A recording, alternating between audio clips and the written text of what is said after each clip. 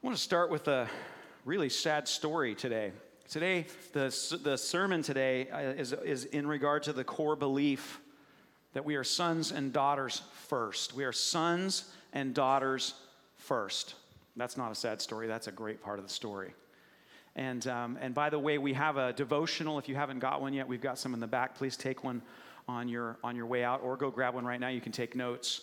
But there are verses that are going to correspond with the Word, and you can take time to meditate and take notes and let the Spirit of God form these things in you, because this is who we are and what we're about, and you will be blessed to be present with the Lord this week as you continue. So please grab one of those devotionals if you don't have one, and if you do have one, stick with it. Great job.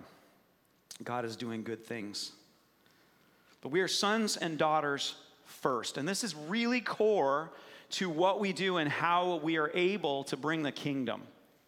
So let me start with a sad story, as promised. I was in Youth with a Mission, was when I heard this story, and it was told by someone who works specifically in the area of inner healing. And inner healing, if you were to really boil it down and simplify it, inner healing is simply the process of replacing a lie that you've believed based on an experience with the truth, and letting the Spirit of God heal you with truth and heal that area so you no longer have to respond to that lie that you believed. There's a phrase that says, it's not what happens to you in this life that makes all the difference. It's what you do and what you believe after it happens to you. And I think we all experience that, don't we? So this woman was sharing in walking people through different wounds that they had experienced in life, and this person shared a story of this young woman that she had ministered to, and the young woman had shared her story with her, and here's the story. She was a daughter of a father who had many kids, and for whatever reason, this father absolutely despised her. In fact, he despised her so much that he used to call her a dog, and he wouldn't let her eat at the table. He'd actually make her eat on the floor, and she'd have to eat out of a dish like a dog. And so, I mean, good night, right? It's just like, whew. And so she had been treated like this. Her siblings are all eating at the table, and as I recall, she only got to eat one meal a day. I think it was dinner. And the rest of the time, too, he would tell her, stay out of the house, so she could sleep in the house, she could eat like a dog for dinner. That was it. Stay out of the house the rest of the time. One day, her father was away. She was really hungry, so she snuck into the house to get something out of the fridge. And her dad came home unexpectedly and saw her, and he goes, get out of here, dogs don't belong in the house. And she got down on all fours and scurried out of the house like a dog. And she told that story of having been so attacked and so related to in her identity as a dog that though she understood I'm a human, in that moment, at the sound of the father's voice saying, dogs belong outside, she got down on all fours and ran out of the house like a dog. How important is your identity? The story that we're in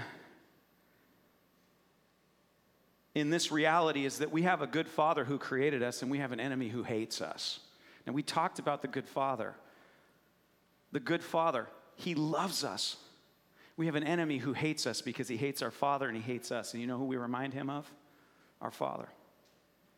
And Satan always attacks in two different ways. We see this again and again. He attacks our father and says, he's not good enough. He's not big enough. He's not who you think he is. And he attacks us and says, you're not good enough, and you're not who you think you are. He attacks God's character, and he attacks our character. He attacks God's identity, and he attacks our identity. And we got to understand this in order to make sense of what's going on in the world. And so as we're looking at our core beliefs, this is why this is so key for us to understand that we are sons and daughters first. Let's go to Genesis chapter 1, 26. Before I say that, I do want... No, I can do this. Let's start there. Let's read this together. And this is in, I believe this is in, okay. Here we go. So God spoke, let us make human beings in our own image. This is the message. Make them reflecting our nature, so they can be responsible for the fish of the sea, the birds in the air, the cattle, and yes, the earth itself, and every animal that moves on the face of the earth. God created human beings, and he created them God-like, reflecting God's nature. I like the language here. He created them God-like, reflecting God's nature. He created them male and female. This is key. God being God-like means there are males and there are females, because that represents the character and the identity of God. We're made in his image, male and female. God blessed them. Prosper, reproduce, fill the earth, take charge.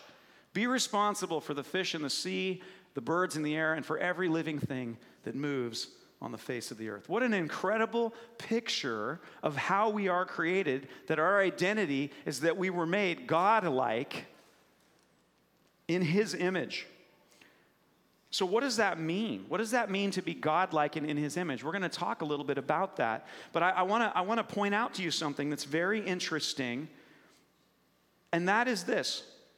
Last week, if you notice, and I'm going to come back and touch on this, but I want to use this I want you to be thinking of this, that the Holy Spirit, the first thing that the Holy Spirit does, we just activated some gifts of the Holy Spirit, but you know that being given gifts by the Holy Spirit is not the first thing the Holy Spirit does. The first thing that the Holy Spirit does is it seals us with the spirit of adoption, whereabout we cry out, Abba, Father. The first thing that the Holy Spirit does is establish the identity that we're sons and daughters, so we can relate to God as our Father, as our Daddy, as our Abba, as our Papa, and that we understand we're sons and daughters. It's the first thing the Holy Spirit does. Why is this so key? Because we have to understand that we are sons and daughters first. That we're sons and daughters in this earth, that everything else flows out of that.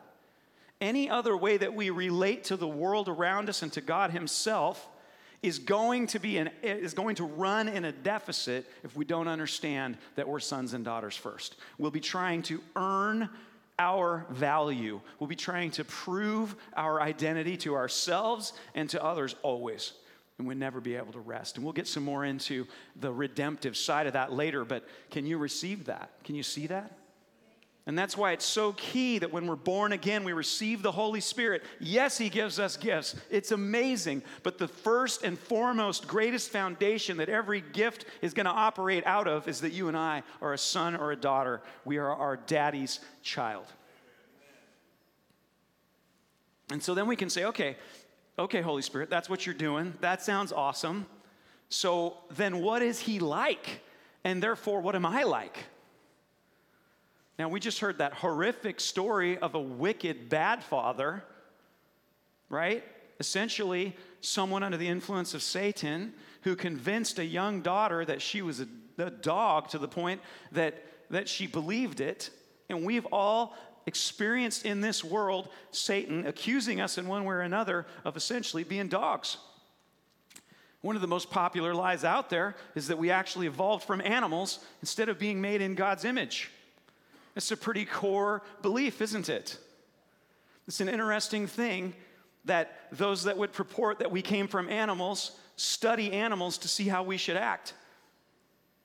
Psychology is based in large part on studying humans, but also ethics and psychology is based now on studying animals. God actually teaches the exact opposite. He says, come talk to me. You're made in my image. If you want to know how to relate, you have to relate as a God who's been given authority in this earth, made in my image, capable of being like me. You can look down or you can look up. As a son or a daughter, we get to look up. So God spoke and he said, let us make them in our image, reflecting our nature. So what's God's nature like? What is his nature? Well, there's some unique things about God. One thing is that God has the capacity to love. I was thinking about, I can't think of their names now, but they were a famous magician group. And at one point, one of their tigers bit one of the magicians in the neck. Do you remember this? What were their names? Siegfried and, Roy. There we go. Sorry, I must have been thinking something else. Siegfried and Roy. We always joked around about that. We don't know what happened. He's always been so kind. What was his name? Killer Bitey McPherson. Why do you ask? But here's the thing, that this tiger was trained, they loved it, they fed it, they cared for it, and then at some point it bit him in the neck. Why? Because it's its nature. He's a tiger. If you want to know what tigers are like, study tigers. If you want to know what sons and daughters are like, study their father. So here's his nature. His nature is that he loves us. In fact, it's amazing if you look at 1 Corinthians 13, we see some of the definition of love. He suffers long and he's kind. As sons and daughters, that means we have the capacity and the design to suffer long with people and to be kind. He doesn't envy. As a son and a daughter, you and I are called to be able to not envy, to be able to know that our Father will give us everything that we need, and therefore we're generous as opposed to having envy. The list goes on. The list goes on. But we have a capacity to love because he has a capacity to love. We're not a tiger that says, I really appreciate you. I'm having fun with you. Thank you for feeding me. Oh, are we playing right now? I accidentally tore your neck out. We're not animals. We're not the sum of our impulses. As animals, we would be in survival mode at all time. The highest value for us would be to survive. As sons and daughters of God, we are always motivated by love. We don't have to worry about our survival as our primary motivator in this life because our primary motivator is that we are loved and therefore we love. That's your identity. You're a son and a daughter first. We have a personality. We've been given a personality. How many of you guys know that God is a person? He's a person. We have a Father and a Son and a Holy Spirit. Now, in so much that the Father and the Son are called Father and the Son, I have to infer that Holy Spirit, I think very much must exude the female aspect of God. If we're made God-like in his image, male and female, there's got to be some attributes of the female heart of God. Jason at one point had talked about that we often talk and teach, and Doug does a great job teaching about the father heart of God. But how many of those aspects wouldn't you say that you've discovered? So much of that's the mother heart of God. We're going to have to work on some branding. The mother and father heart of God. But we're made to be able to have a personality as God himself does. Now here's another one that's interesting. Look at this scripture. He says to them, I want you to be reflecting my nature so that you can be responsible for the fish in the sea. In the other translations, it says, I have given you dominion over the earth to rule over it and to care for it. You and I, because we're sons and daughters, we're actually tasked with the mission of wielding authority to care for the whole earth, to care for the people around us, to love them. You've actually been given authority. So that desire inside of you to use the power that you've been given to change something, to make something better, that's you acting like your Father. That's you acting like God because you're a son, you're a daughter. You look at something that's broken and you think, that shouldn't be. Why is it that you think that? Amen. Why is it that you think that? Because you inherently believe that there's such a thing as goodness, and when you see something that's not good, there's something in you that says it should be made good. That should not be like that. How many of you guys have experienced that? And not everyone here was born into a Christian home, so before you knew about God, you still had this drive that you would look at something and go, that's broken. Why is that like that? It should be better. Why were you feeling that? Well, there's an answer for that here in Romans chapter 2, 14 through 16. Speaking of those that are outside of the kingdom, it says, when outsiders who have never heard of God's law follow it more or less by instinct, they confirm its truth by their obedience. They show that God's law is not something alien, imposed on us from without, but woven into the very fabric of our creation. You see, we are intrinsically valuable before we choose God back. We're made in his image whether we know about him or not. You know, in fact, I was thinking about as I was preparing this, and Jason and I were talking, and this is the reason why there are so many people who don't even know God, but they invent a religion or a philosophy that matches a whole lot of the truth of his goodness and his character. Why? Because we are made in his image. So whether or not we understand where that's coming from yet, we still act like our daddy in a lot of ways. We act like God in a lot of ways because we're made in his image. And so our bent, and I like how this verse lays it. I like the language here in the Message here where it says that it is actually woven into the very fabric of our creation. There's something deep within them that echoes God's yes and no, right and wrong. Woven into our creation is the identity that we were created as sons and daughters. This is also, by the way, why Jesus was willing to come and die to redeem us. It's because we were already made in his image, intrinsically valuable. One of the things we talk about is that we don't believe people are just dirty, rotten sin factories and they need to get right so they'll be valuable. No. We have all sinned and fallen short of the glory of God, but we were made in his image, glorious, and we fell short through sin, and he wants to restore us back to the standard of his glory.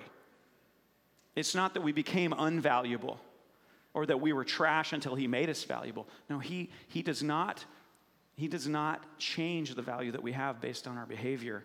He seeks that we would allow his kindness to bring us to repentance. Amen? We're sons and daughters first. And this is important for us because the truth is, I think that some of us can get sort of sucked in, because remember, we have an enemy, right? He's always accusing people all the time. But we can get sucked into kind of that attitude, that us and them attitude. It's like, well, those sinners have got all the power right now, and so we need to, and you start going, what's going on with my attitude right now? Now, I'm not saying that we don't want righteous people to be in positions of authority. We really do want that. But we have to be careful that we don't get sucked into hating our enemies. Because what did Jesus say? Your sons and daughters first. They're a son and a daughter. They don't know me yet, but I love them, and I died for them while they were yet sinners, just like I did for you.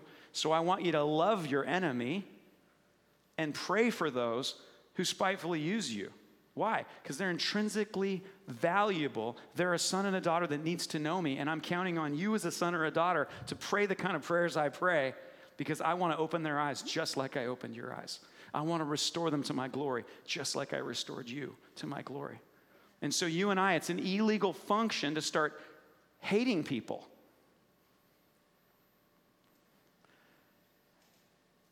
You can feel it in your stomach when it's happening, huh? It's like, oh, I'm not acting right now. Something is going on with my motivation. I'm not acting like my father. I'm not acting like a son or a daughter. I actually could care less about what happens to that person. The opposite of love is even worse than hate. The opposite of love is ambivalence. I don't even care enough about you to hate you. I just wish you were out of the way. But as sons and daughters, we don't do that. We say, you are intrinsically valuable, and I'm praying that you would find Christ, that you would find the Father's heart. Can you guys receive this? It shapes the way that we love. It shapes the way that we see others. It shapes the way that we treat others who don't yet know God, because they are sons and daughters that need to be reconciled back to Dad. Now, let me talk a little bit here about Holy Spirit. And I did start to make a point, which I do want to come back and finish, and it was this. When we look at, and I think many of us have probably been presented with this as sort of a key point of a proof of that maybe there isn't a good dad that created all things. Because when we look at the many different attempts of those who are made in God's image, sons and daughters, and they're acting like dad, though they don't know him yet. But they have these principles, these religions, and oftentimes we've heard it said, right? Well, is it right that there could be one way? Because when we look around at all the different religions, they all have a certain moral code that's seeking for human flourishing. They all have a certain transcendence, a desire to fix the broken things in the world, and you can see these certain ethics that will run throughout all these different religions. And so therefore, and this is the premise, is maybe all truth leads to the same good thing. Maybe it's just a whole bunch of expressions of the same goodness God consciousness or something, and it's all going to lead us to that one place. Or this idea of like all roads lead to truth kind of thing. Well, I would like to suggest that actually what's happening is that there are lots of good principles in many man-made religions, not because all roads lead to heaven, but rather man is attempting to bring heaven to earth according to their current understanding, because man is made in God's image, whether he's aware of it or not. And so they're well-meaning but broken attempts of broken people trying to restore the Garden of Eden, as it were, to bring heaven to earth. We're still wired to want to fix things in this earth because it was part of our image that we were given, where he goes, I've actually given you authority over this earth, and when you see something broken, you feel the innate sense as a son or a daughter to fix it. Now, does that mean that all of our strategies end up correct? Well, until we meet Jesus, no. And let's humbly also admit that we're on a learning curve with Jesus, and we've had some broken individuals that have done some really wonky things in his name. And that includes everyone in this room. I thought I would get at least a little chuckle out of that. Was it too close to home? So then, let's talk a little bit about Holy Spirit and about who we are as sons and daughters, and then let's pray. Romans 8:14 says, for as many as are led by the Spirit of God, these are sons of God. You did not receive the spirit of bondage again to fear, but you received the spirit of adoption by whom we cry out, Abba, Father. Abba is daddy. What did you call your dad when you were a kid? Was it Poppy? Papa? Dad? This is Abba. That's that word. It's the pet name of affectionate, right relationship with your pop. It's that connection with God. And it's the Holy Spirit himself that brings that revelation, because that revelation of who we are as sons and daughters is the foundation that we're going to work from in everything that we build. There's another scripture that I love, Galatians 4:6. It says, because you are sons, God has sent forth the Spirit of his Son into your heart, crying out, Abba, Father. This is an interesting mystery, because it's actually the Spirit of Jesus, the perfect Son, in us, aligning our heart with what it is to be a perfect child, a perfect son or a daughter with God, and relating to him with zero fear through the Holy Spirit. 2 Corinthians 6, God speaking to us says, I will be a father to you, and you will be my sons and daughters, says the Lord Almighty. I will be a father to you. We're going to start passing out communion. I want to take communion together, and we're going to take some opportunity to let the Spirit of God refresh and restore, so we can start passing out those elements right now. I was thinking about these words, and I will be a father to you, and you will be sons and daughters to me, says the Lord Almighty. I think about that young woman whose wicked father treated her like she was a dog. And she was restored, by the way. We were hearing this message when we were in Youth with a Mission, because this woman had had the opportunity to walk this other young lady through healing, to recognize that her father doesn't call her a dog, but rather her father says, and I will be a father to you, and you will be a daughter to me, says the Lord Almighty. I heard it summarized so well in regard to some of the wounds that we've experienced from our mothers and fathers. And the truth is, because of experience, that being most of our first, and rightfully so, relationship with authority, with the idea of a mother, a father, which represents God, comes from our own fallible mothers and fathers. And they do some things really, really well, and they do some things not so well. And that's a range. So how do we relate to the Father himself as a son and a daughter if our first experience was negative with someone who was my earthly mother and father, and it's casting a shadow over God's true character? And I heard it this way: everything that was good and right and beautiful that your mother and your father did, God says to you, I'm just like that. I'm just like that. I'm fresh baked cookies and a note in your lunch. I'm an affirmation, and I'm teaching you how to fish. I'm noticing your tears, and I'm saying to you, I'm proud of you. I'm just like that, just like what you learned from your mother or your father. But in every area where they failed you, where there was that criticism or that pride or that hurt or that envy or that competition, that brokenness, whatever it was, your own heart knows it. And he says to you, I'm nothing like that. I'm nothing like that. Everything that was good and right, every good and perfect gift comes from our Father of lights. With him, there's no turning. But with regard to those broken places, he's the one that came to heal the broken places. He's nothing like that. So as we prepare to take communion, I want to remind you that you can receive from the Lord that I will be a father to you, and you will be sons and daughters to me. 1 John 3:1 says, see how great a love the Father has bestowed on us that we would be called children of God, and such we are. The Father's love is the premise of our identity, and the desire that he has is that we would be his children. We need to think about that. What love the Father has bestowed on us, that he could build a really great earth. Nope, that's not what it says. That he would hire you on so you could be great of a part of a great company. That's not what it says. Those are great things, but that's not what it says. What it says is that the love of God is bestowed on us, that we would be called children of God. That we are sons and daughters to him. That's his desire. That's what he made.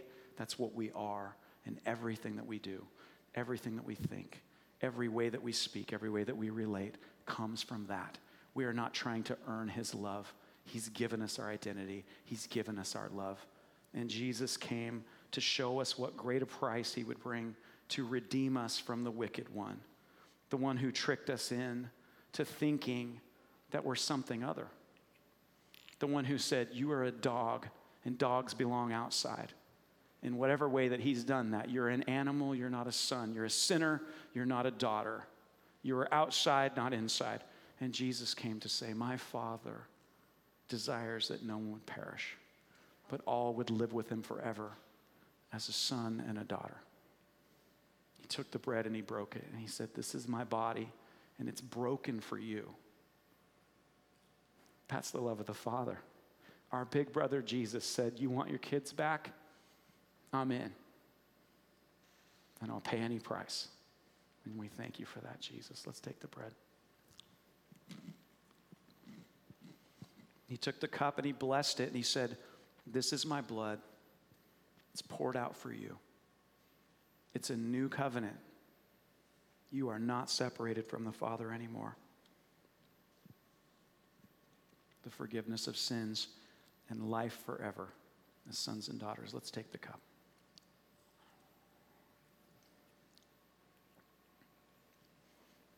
Father, even now, we ask that you'd open the eyes of our understanding, that we would see you as you are, and we would see ourselves and one another as you see us. Amen. The prayer servant team and elders are all coming to the front. So if you'd like some continued ministry, we would love to pray with you. God bless you guys.